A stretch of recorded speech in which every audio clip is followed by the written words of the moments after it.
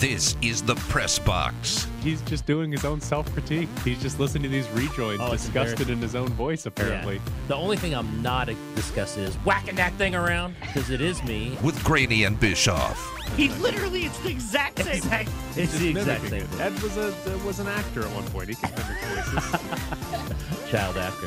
On ESPN Las Vegas. I was a child actor. Yeah, Look at those new headphones. I know. You no longer have your broken headphones with the dangling earpiece by your chin. You have real headphones on that work Well, for now. I thought they were broken, and Danny turned on my mic, and it was all good. Danny, if you just shut off the audio to his headphones randomly throughout the show, That would be pretty good. awesome. I'll be freaking out, saying I can't believe I paid for these darn things. Yeah, new headphones this morning. Very excited. Yeah. It's a big day. It is. Did you ever figure out what those little plastic things are in your backpack?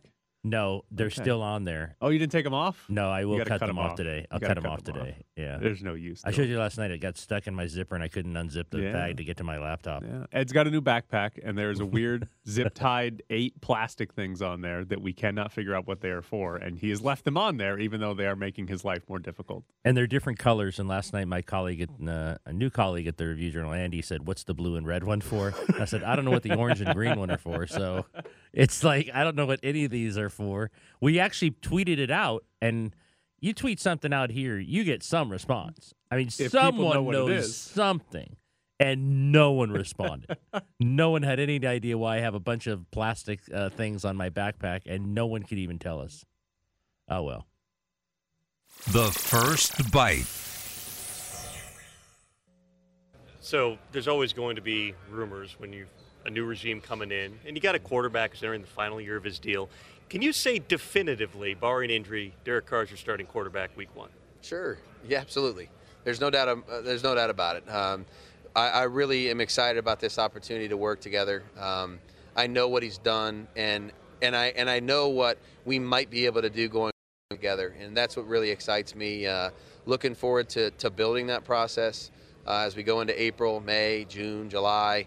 And continue to grow together. It's really an important relationship, the head coach, the quarterback, the play caller, the quarterback. There's got to be a synergy there, and I believe that we're on our way to doing that. Ed, if somebody asked you, "Do you love me?" and you respond with, "Sure, absolutely," is that encouraging? Not really. No one asks me that, so I don't have to worry about that. That was Josh McDaniels, Raiders' new head coach. Here's the thing. Want to get to it, and we'll get to Josh Jacobs later. He answered questions the other day without really answering. Now he was pretty sturdy on the fact that Carr is going to be his quarterback. But my question is, when he later says they haven't had any talks about an extension, why not? Why haven't you at least broached the subject? Do you think he's telling the truth? That's the other thing. You never know if coaches or GMs are telling the truth. Nothing against them, but come on, you rarely believe everything they say. Right, and so that's the interesting thing is that Josh McDaniels, the two money quotes from yesterday, was one, he said they have not talked to Derek Carr about an extension, and two, he said he's absolutely the starting quarterback week 1 of the Raiders, which I don't know what that implies. Like, if we take both of those at face value, that means that the Raiders are going to try to get Derek Carr to play without an extension this year? That's what you keep thinking. Like, he might be the quarterback, but are they going to say, okay, we really, really need to get to know each other, so you just play for the $20 million, and then we'll see if we like each other. And that might be the best point, because Josh McDaniels multiple times yesterday, not once, but in multiple answers, talked about getting to know Derek Carr, talked about we're still in that process of getting to know Derek Carr. And if you go back to the introductory press conference when the GM Dave Ziegler was asked about Derek Carr's extension, that's what his answer defaulted to, was we got to get to know Derek Carr, and we got to get to know what he likes and what we like and how we can work together. Like, first off, how long does it take to get to know Derek Carr? Like, it's not like he's just they said he's been out there a lot, and I mean, how many conversations can you have with him? Right, and it's not like he's just some unknown guy. You Right. knew he was a quarterback when you took the job. So that's a fascinating thing, because get to know him, are they kind of using that phrase to mean, well, let's see how we do in year 1 with Derek Carr before we commit anything to him? And that brings up, like, that's the most fascinating way for this offseason to play out, is for the Raiders, for McDaniels and Ziegler to say, Carr's our quarterback, Carr's our starter, but never give him the extension. because then you're basically going into a 1-year tryout if you're Derek Carr. And the other part that's interesting on that, Derek Carr has 1 year left on his deal. It's $19+ million a year. Would he hold out? Would he say, I'm not showing up to offseason workouts or training camp? Or would he hold out and say, you guys need to give me an extension before I play again? Well, I think you can hold out for offseason and not get fined. Yeah, I think it's training camp you start getting fined. Training camp it might be like $50,000 a day. They've made it so holding out in training camp is, even if you make $19 million a year, it's very difficult. You just lose a ton of money. Right. So, yeah, I mean, OTAs off season, but it goes back to, if he does that, those quotes are going to come up like, I don't want to play for anyone else. I'm a Raider till I die. I'm all about the Raiders. Now, maybe at that point he won't care and he wants a contract, he wants an extension more than what he said in the past. But I know the agent wants an extension bad, so maybe the agent would convince him, you've got to make a stand here. And whether it's OTAs or workouts or whatever it is, maybe we won't see him at local parks anymore throwing passes to Hunter Renfrow. No, Zay Jones. Always Zay Jones. Was it Zay Jones? Always Zay Jones at the park. So here's the other interesting part on this. February 13th, Ian Rappaport said, sources say the Raiders are moving forward with Carr at quarterback and are prepared to discuss a contract extension that would keep him in Las Vegas for the foreseeable future. So February 13th, the Raiders were apparently prepared to discuss a contract extension. On March 2nd, the Raiders say they have not discussed a contract extension. So my question on that is, Ian Rappaport's source, and I know Vinny from the Review Journal and Raider Nation Radio, I know he had something on this as well, was all of that news simply coming from Carr's side? Was that all coming a great chance from that's Derek true. Carr and not from the organization? There's a great chance that's coming from the agent. And so if that's the case, it makes it look like Carr and the agent are pushing really hard to get this extension, while the Raiders might be saying, well, let's hold on now. We need to go to dinner like 16 more times. Which is nothing new for agents and players.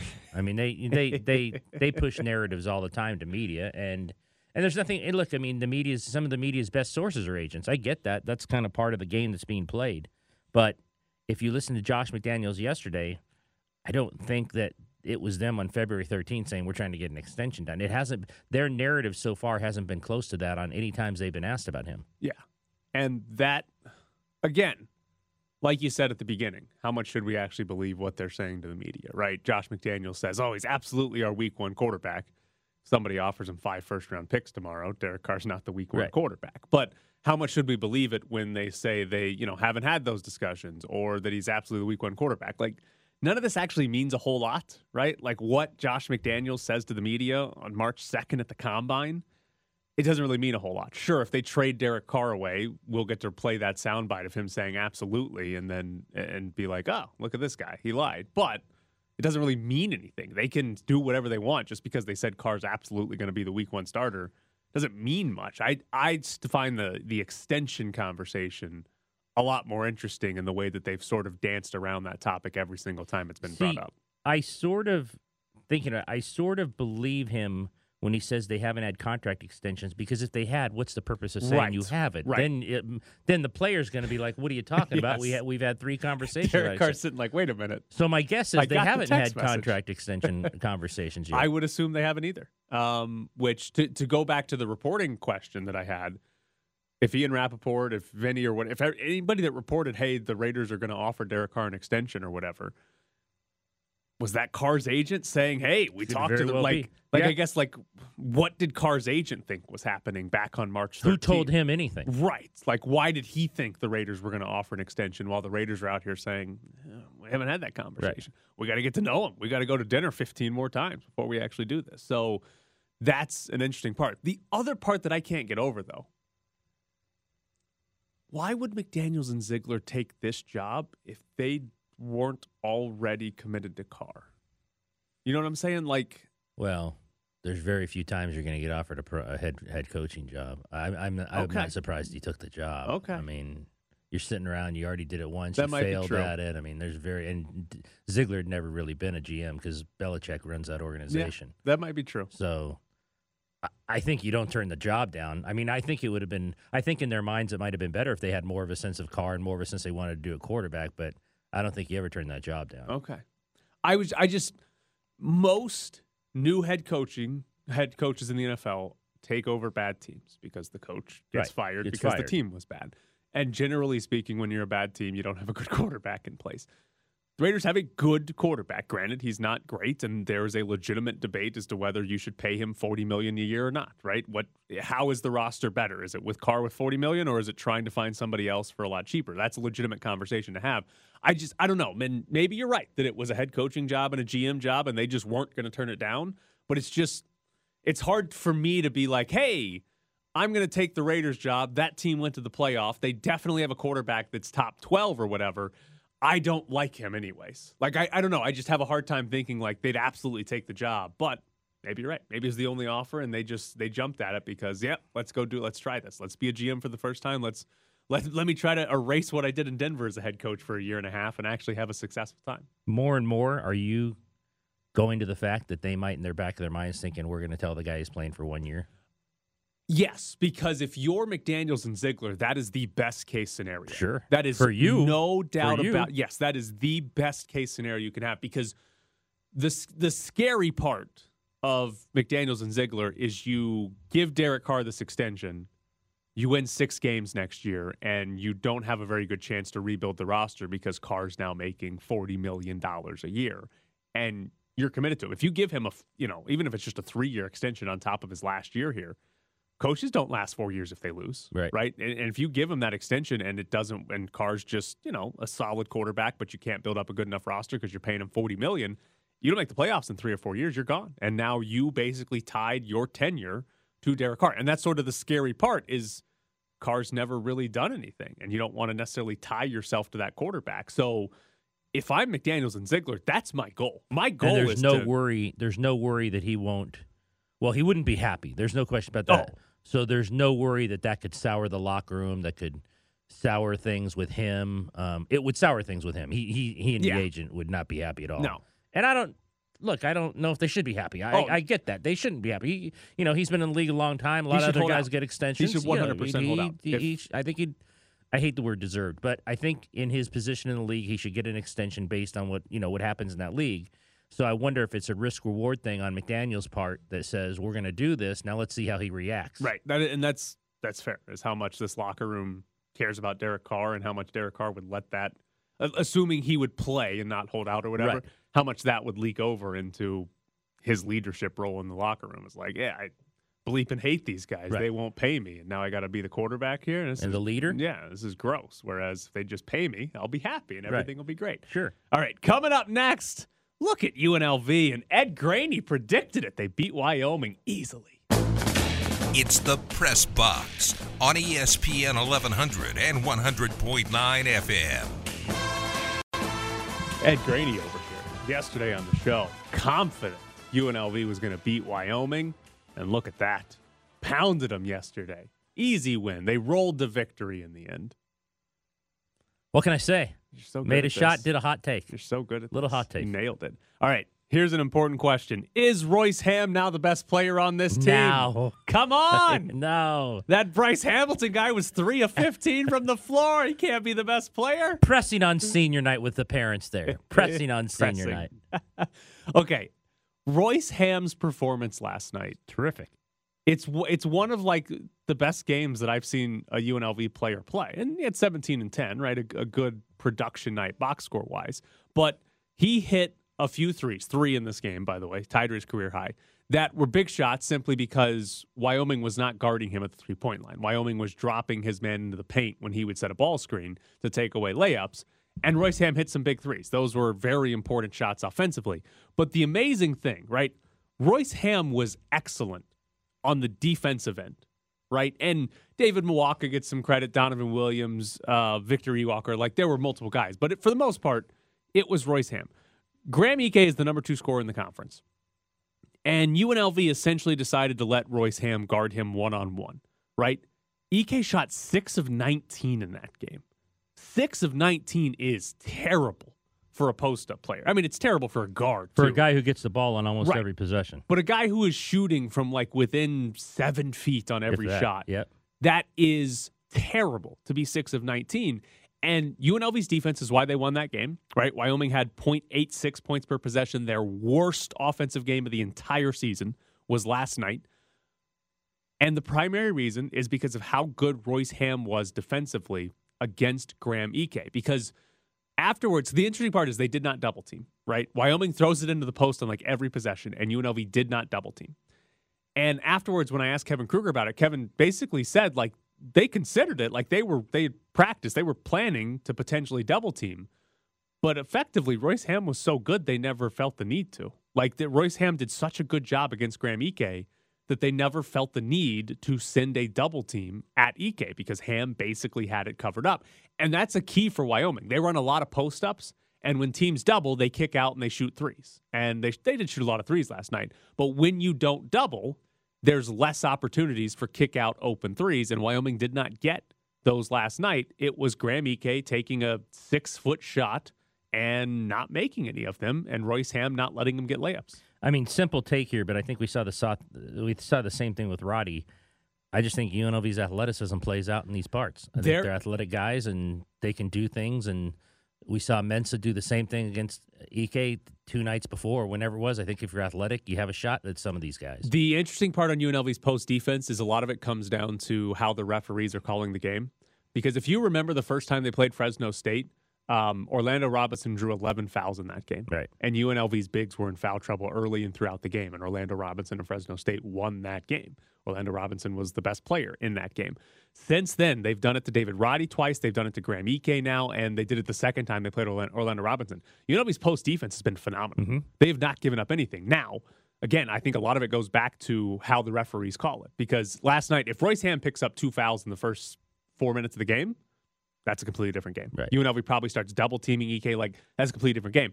But when they don't pick up fouls, and I do think a lot of it is simply the refs, not necessarily how UNLV plays, because there's some inconsistency in what guys call, that if UNLV is allowed to play, they're going to do a very good job defensively against most post players. Now, I've given credit to Royce Ham. I do need to yell about Wyoming. How is that team any good? That is the worst offense I've seen in the entire Mountain West this season. Air Force sucks. Air Force's offense is better than whatever the hell Wyoming did last night. They legitimately come down the floor, throw it into Graham Ike, and watch. Yeah. Stand and watch. And Graham Ike doesn't have post moves. He just backs people down with his size and does a little hook and hope it goes in. And if Royce Ham, like he did last night, stands his ground, Graham Ike just kind of has to turn around and throw it at the rim from 6 feet away. It's not even a shot, by the way. Yeah, it's more like a spin. Right. That offense is terrible. And then their secondary offense was Hunter Maldonado posting up while everybody stood around and watched. Now, Maldonado was much better, and they probably should have done that more often than Graham Ike. But they let Graham Ike take 19 shots, and all of it was just throw it into the post and stand and watch him go one-on-one with Royce Ham. How have they led the Mountain West in offensive efficiency?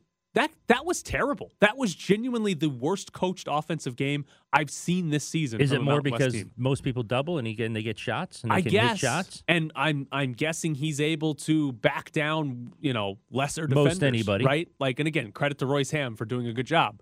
But how does that work? How have they been? Because again, they were number 1 in offensive efficiency in the Mountain West going into that game.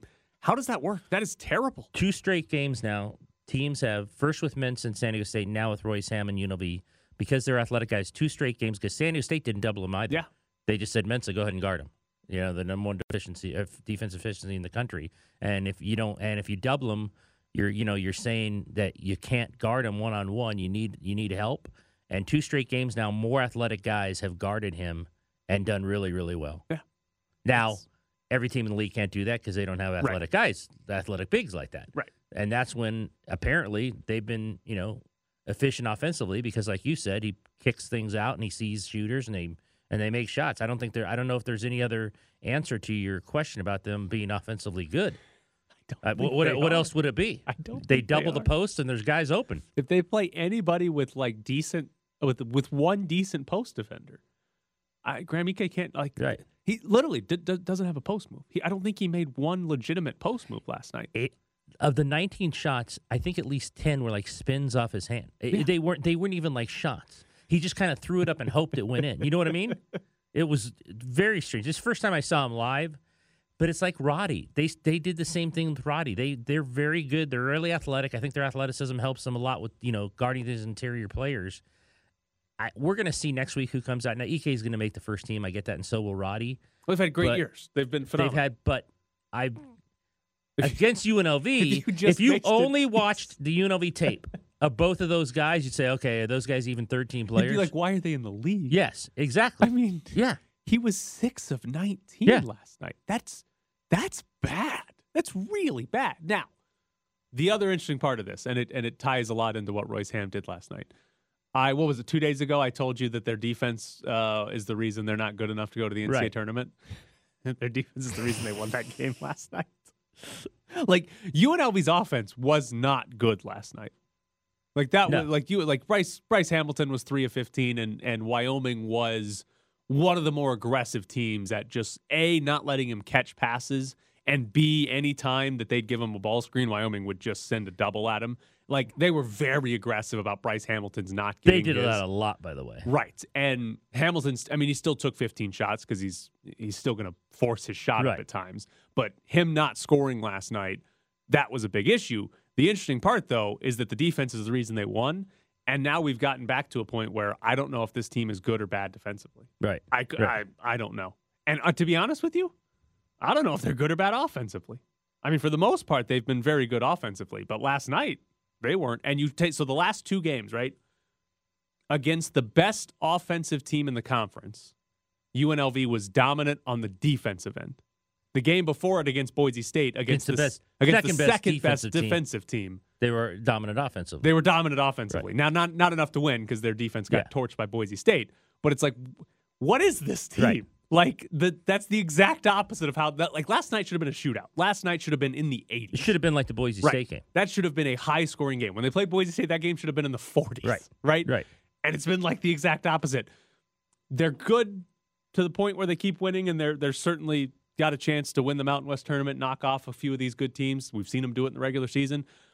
But I have a hard time telling you what they're actually good at. They're capable of losing the first round and seeing it and see you later. Because here's the thing. If they put together the good defensive game against Wyoming and the good offensive game against Boise State, they're beating every single team in the conference. It's not even a question. Right. But if they put together the bad offense against Wyoming and the bad defense that they had against Boise State, they're losing to Air Force. Right. Like they're going home even if they play one of the bad teams in the first round. Like they're more often good than bad, right?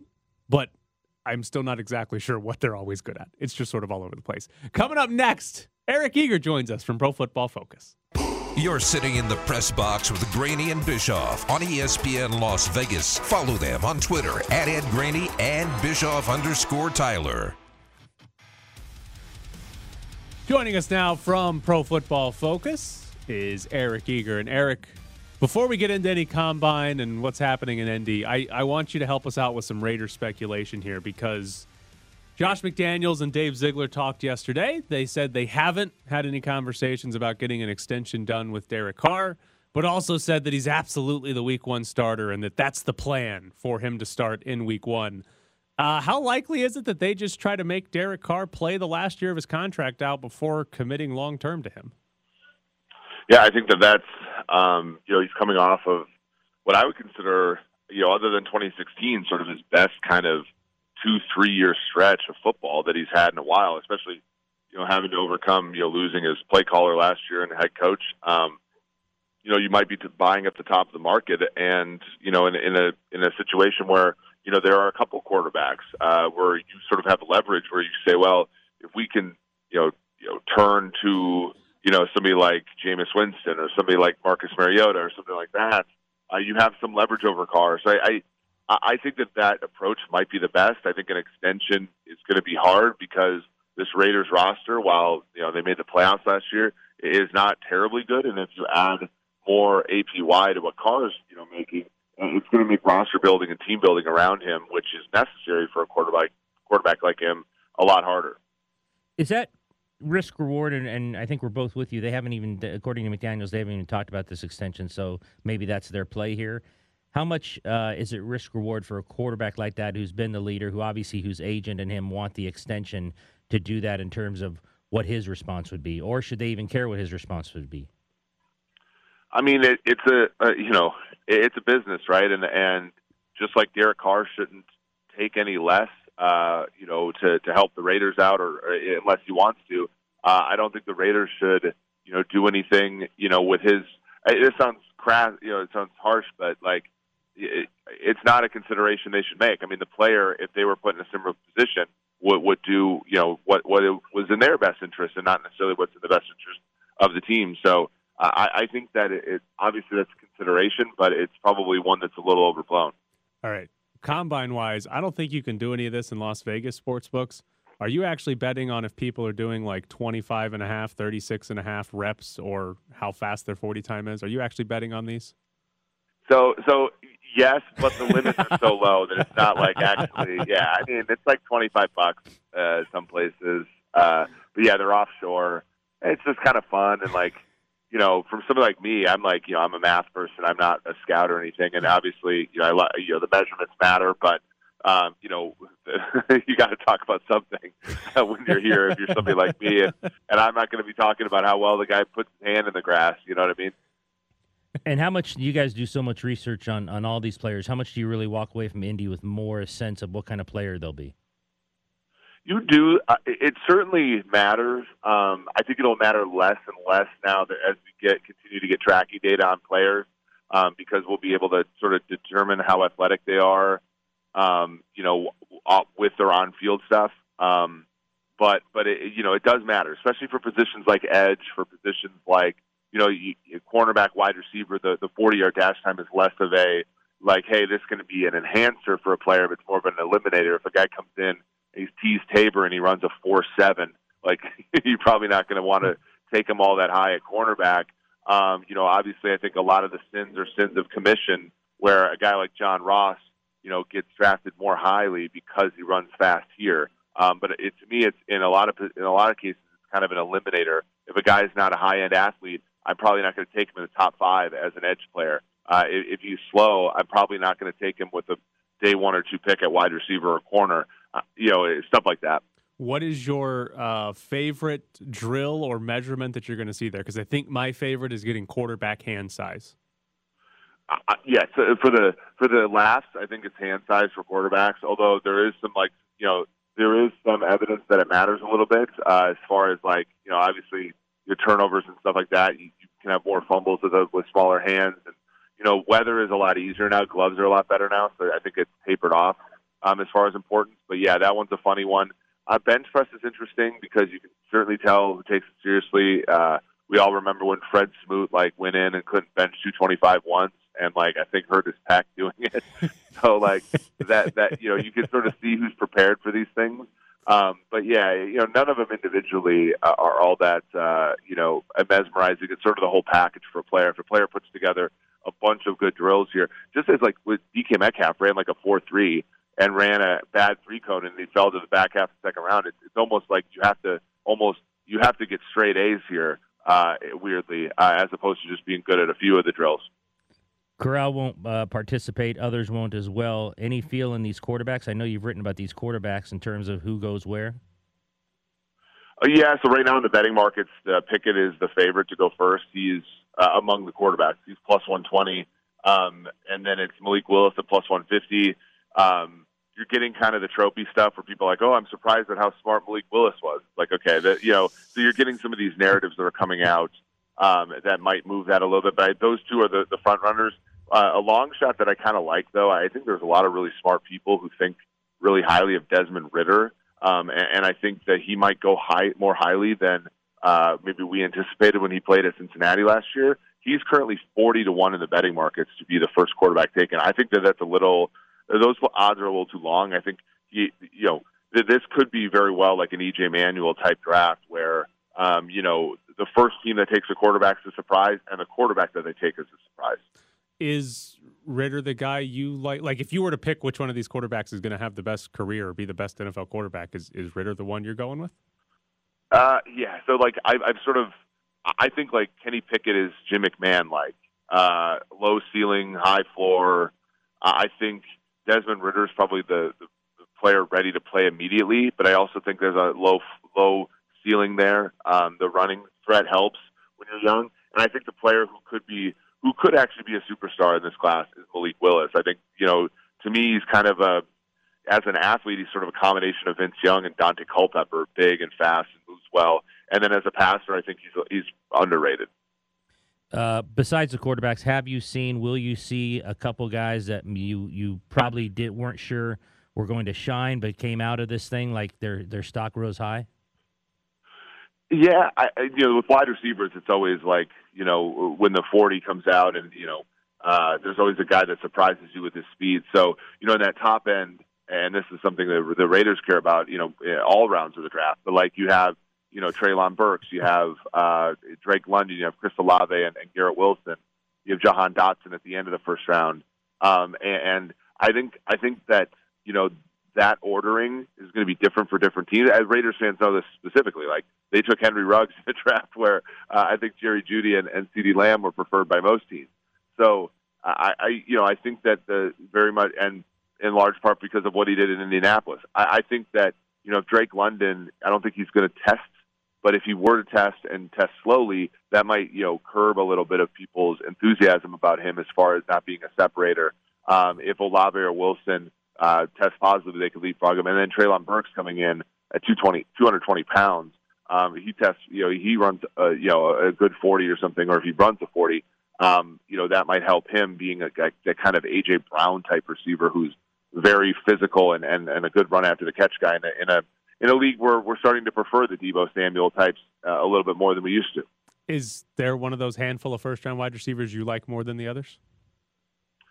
I like Burks a lot. I think he's the kind of player. A lot of these teams need an Anquan Bolden, the big physical get you a first down wide receiver. And I know the Raiders, that was something Hunter Renfrow was certainly a good target there. Not necessarily as physical, but I think every team could really use a good possession receiver is the wrong word, but a guy who shines with the ball in his hands before the first down marker. Should we expect any of them to be as good as a Justin Jefferson or Jamar Chase right away? I know a lot of that probably depends on where they go, but could any of them be that good next year? I just think it depends upon where they end up in a lot of cases for wide receivers. Chances are the answer is no. But obviously you do have drafts like 2014 where all the guys end up being pretty good. I think the answer is probably statistically no, but again, that as the Bengals have shown, when you take a guy there, it's a franchise changer if he hits. Well, he is Eric Eager from Pro Football Focus joining us from the Combine. Eric, we appreciate your time this morning. Thanks, Eric. Thanks for having me on, guys. Take care. So there is Eric Eager, Pro Football Focus at the Combine. I do have an important update for you, Ed. Matt Corral got weighed, got his height, hand size, 9 5/8. That's a half inch bigger than Derek Carr's hand. Okay. So those Mississippi guys. That's right. We got big hands. Come with big hands. I mean, he's from California, but close enough. Big hands. Which it's too bad Jared's not here for Combine Week because Jared loves the hand size. Yes, he does. He loves the hand size. It's Danny, like his are you favorite into hands?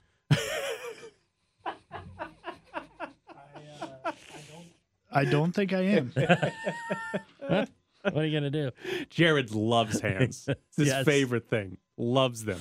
And do we know? I need this check. Is Kenny Pickett getting his hand measured at the Combine? Because remember the story, he was at the Senior Bowl or whatever, and he said he wasn't going to get his hand measured because his thumb is double jointed and it points the wrong direction, so it's going to be a small measurement. Well, if he kept saying no, how much would that turn off your teams? He's still going in the first round. Yeah, I wouldn't. I don't know. Has Jared infected me? Because I was going to be I wouldn't care too much about hand size, but I think Jared's infected me where I'm well, if he's got bad hands, I don't know if you can take that guy. I think it's a combination of Jared and Derek Carr fumbling. Because Jared keeps talking about it, and Derek Carr does have below average hand size for NFL quarterbacks, and he fumbles a lot. So it's I'm getting the confirmation of Jared's dumb opinion. I guess if he throws at the Combine and he's okay there, it might take away whether he has his hands. But man, you can't fumble. But then again, if you throw well at the Combine, why don't you have your hands measured? Yeah, you can't fumble. That's true. Going into the end zone, that's been an issue. Draft Matt Corral. He's got bigger hands than Derek Carr. That's the key. But like Eric said, you can fix all that with just putting gloves on. Can you? I don't know. Derek Carr just needs to wear gloves. What if then you can't throw with them on? Yeah. That's why you put it on your offhand and just Carry it with that. Yeah, just carry it with both hands. That might Just help. throw the with fumbles. both hands, just two Well, hands that I forward. don't know about. The problem is when you go to wind up and a defensive end slaps your forearm and your little baby hands drop the ball. That's the problem, right? Like that's the issue. It's that when you got two hands on it, you're just weak if you fumble then. But when you're in the middle of about to throw and you get your hand whacked and you got little small hands, you drop the ball. That's what happens. That's why Derek Carr fumbles a lot, right? Or that's Jared's hypothesis, and now I'm parroting it like it's the truth. I mean, I could kind of see it. I mean, there's some legitimacy to it. It should probably happen like once or twice a year, which shouldn't be that big Unless of a they're in turn. key situations. Right. But like for Derek Carr, he fumbles a lot, and it's been Yeah. a problem his entire career. It's not like this is a new thing. Like Jared's absolutely hitting on Carr fumbling. I don't know if it's because he has small hands, though. His hands haven't matured. Well, I don't think they grow much after you get to 21 or however old he was when he came in the NFL. But Jared has infected me with this damn hand size thing, and I'm going to tell you they should trade Carr, draft Matt Corral because he's got Because bigger he's got hands. bigger hands. Until I find out that Malik Willis's hands are even bigger than Matt Corral, then draft Malik Willis or Desmond Ridder. I don't care which one it is. Just get the biggest hand. Imagine that. They draft the wide receiver because he ran the fastest 40 time and the quarterback that had the biggest hands. None of the other drills, none of his career matters. Just 40 time for wide receivers, hand size for quarterbacks. I'm already thinking that's my first report to you back from Raiders camp. Oh, big hands? Big hands. This is getting You, weird. you told us Mariota was big. We never actually Yes. got I never hand saw. I size. never watched his hands. All right. Coming up next, find out how big Marcus Mariota's hands are. But first, we got a couple of tickets to go out to NASCAR in Las Vegas this week, and 2 tickets for the Pennzoil 400 on Sunday, March 6th. 702-364-1100 is the phone number. We'll take caller number 8 at 702-364-1100. It's the Press Box on ESPN 1100 and 100.9 FM. Here's a fun story. Marc-Andre Fleury, not likely to get traded out of Chicago. NBC Sports Chicago has a story here where new Blackhawks general manager Kyle Davidson, he took over in October, is not going to trade Marc-Andre Fleury unless Fleury agrees with it. And the reason here is because the previous general manager apparently promised to Marc-Andre Fleury that he could sign off on any trade involving Marc-Andre Fleury, basically giving him a full no-trade clause, even though his contract only has a 10-team no-trade clause. Chris Johnston reported that Fleury is likely to stay in Chicago, that he is likely not going to want to be traded anywhere. He doesn't want to bring the kids and the wife and the whole family to Edmonton or to wherever he might go. Never have kids. Are you kidding me? Oh, here we go. Never have kids. Jeez. You're telling me Marc-Andre Fleury is going to refuse to be traded because he doesn't want to take his kids out of school? Good dad. He's a good dad. Never He's a good have dad. kids. Can you see yourself with children and the poor kids like in a U6 soccer match? And it's Sorry. like Short goes and Bischoff's got numbers on the sideline, and afterwards the kid has to sit down for like an analytical talk. That's right. Oh, That's right. And you know maybe what happens? you should never have kids. I shouldn't. I shouldn't. Here's what you're telling me, by the way. Because Chris Johnston alluded to this, too, that he didn't want to move his He family. doesn't want to move his family. Marc-Andre Fleury is going to throw away a chance to play in the postseason, a chance to win another Stanley Cup, because he doesn't want to take his kids out of middle school. Because he's got more bigger priorities. He's already got 3 rings. What's he need another Don't one have for? kids. What's he need another ring for? He's These already kids got are going to 3. have plenty more years of school after this. This isn't the only year of school they're going to have. They don't even like school. You know which side I'm favoring here? Yeah, the wrong side. No. The lovable side. The side where you love your kids so much you don't want to be away from them. Have kids. What do you think's going to Danny, be? tiebreaker here? Growing up, I moved around. Thank so, you. Get the hell to Edmonton. I mean, you can Army always brat? make no. We Just moved. yeah. I mean, not often, but we move probably like every 3 or 4 years. Different states? I moved out here in the middle of high school from back Yeah. east, so it's a whole it's other side of the country at 16 years old. And your dad wasn't even playing for the Stanley Cup. He was not. See?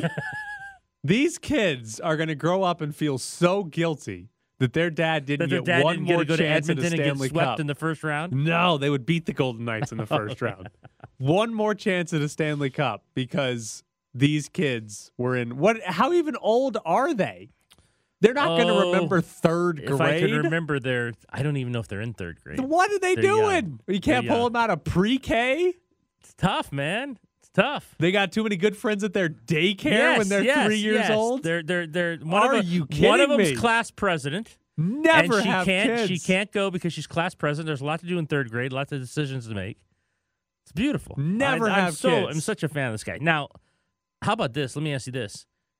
Did the GM4 actually pass this on to Kyle Davidson, or is this once again the agent? Alan Walsh is saying, listen, you can't Kyle, trade him because the last guy said this. He promised us that we could have a no trade on anybody. Side note. Actually, it's more than a side note. The biggest moron in this story is Kyle Davidson, the new general manager of the Blackhawks. The Blackhawks need to rebuild. Yes, they're not any good. To relent to this is silly. Now, Fleury, contractually, his 10 team is his 10 team. Yes, he has a 10-team no-trade clause. Fine. There are 10 teams he cannot trade Fleury to without Fleury saying yes, which means there are 21 other teams he can send Fleury to without Fleury having any say whatsoever. Right. The Blackhawks suck. They need to rebuild. Fleury might be their best asset to trade the trade. He's a mid-30s goalie who teams want because he's actually decent, and goaltending's hard to find, right? And you're not going to trade the guy. You're going to listen to the previous GM. The guy that got fired, whose job you took. Made the stupid decision to tell him that he could deny any team. This guy's an idiot. If this was my favorite team, I would be furious with this guy. If I was the owner, I would fire this guy on the spot. Would you be more mad at this guy or for Fleury for having kids? Both of them. I would be furious at both of them. You'd be mad because Marc-Andre Fleury decided to have children. I'd be mad at these 4-year-olds. That are keeping Fleury from going to Edmonton. The one little girl's a little older. She's like 7 or 8, I think, if I can remember watching them play with Daddy on the ice. But you're telling me as a GM, you're going to honor some other guy's promise. Well, no, that's a complete. That's if in fact, like we said, if in fact that happened, is this guy just listening to Marc-Andre Fleury says, well, the last guy said I don't have to go anywhere. I would probably call that guy up and say, did you make this deal with this guy? What a nightmare. And why would you adhere to that deal? You'd say, Mark, I'm a new GM. Yeah. I like that you. That guy got fired for a reason. I'm here to actually keep this job. I'd fire him on the spot.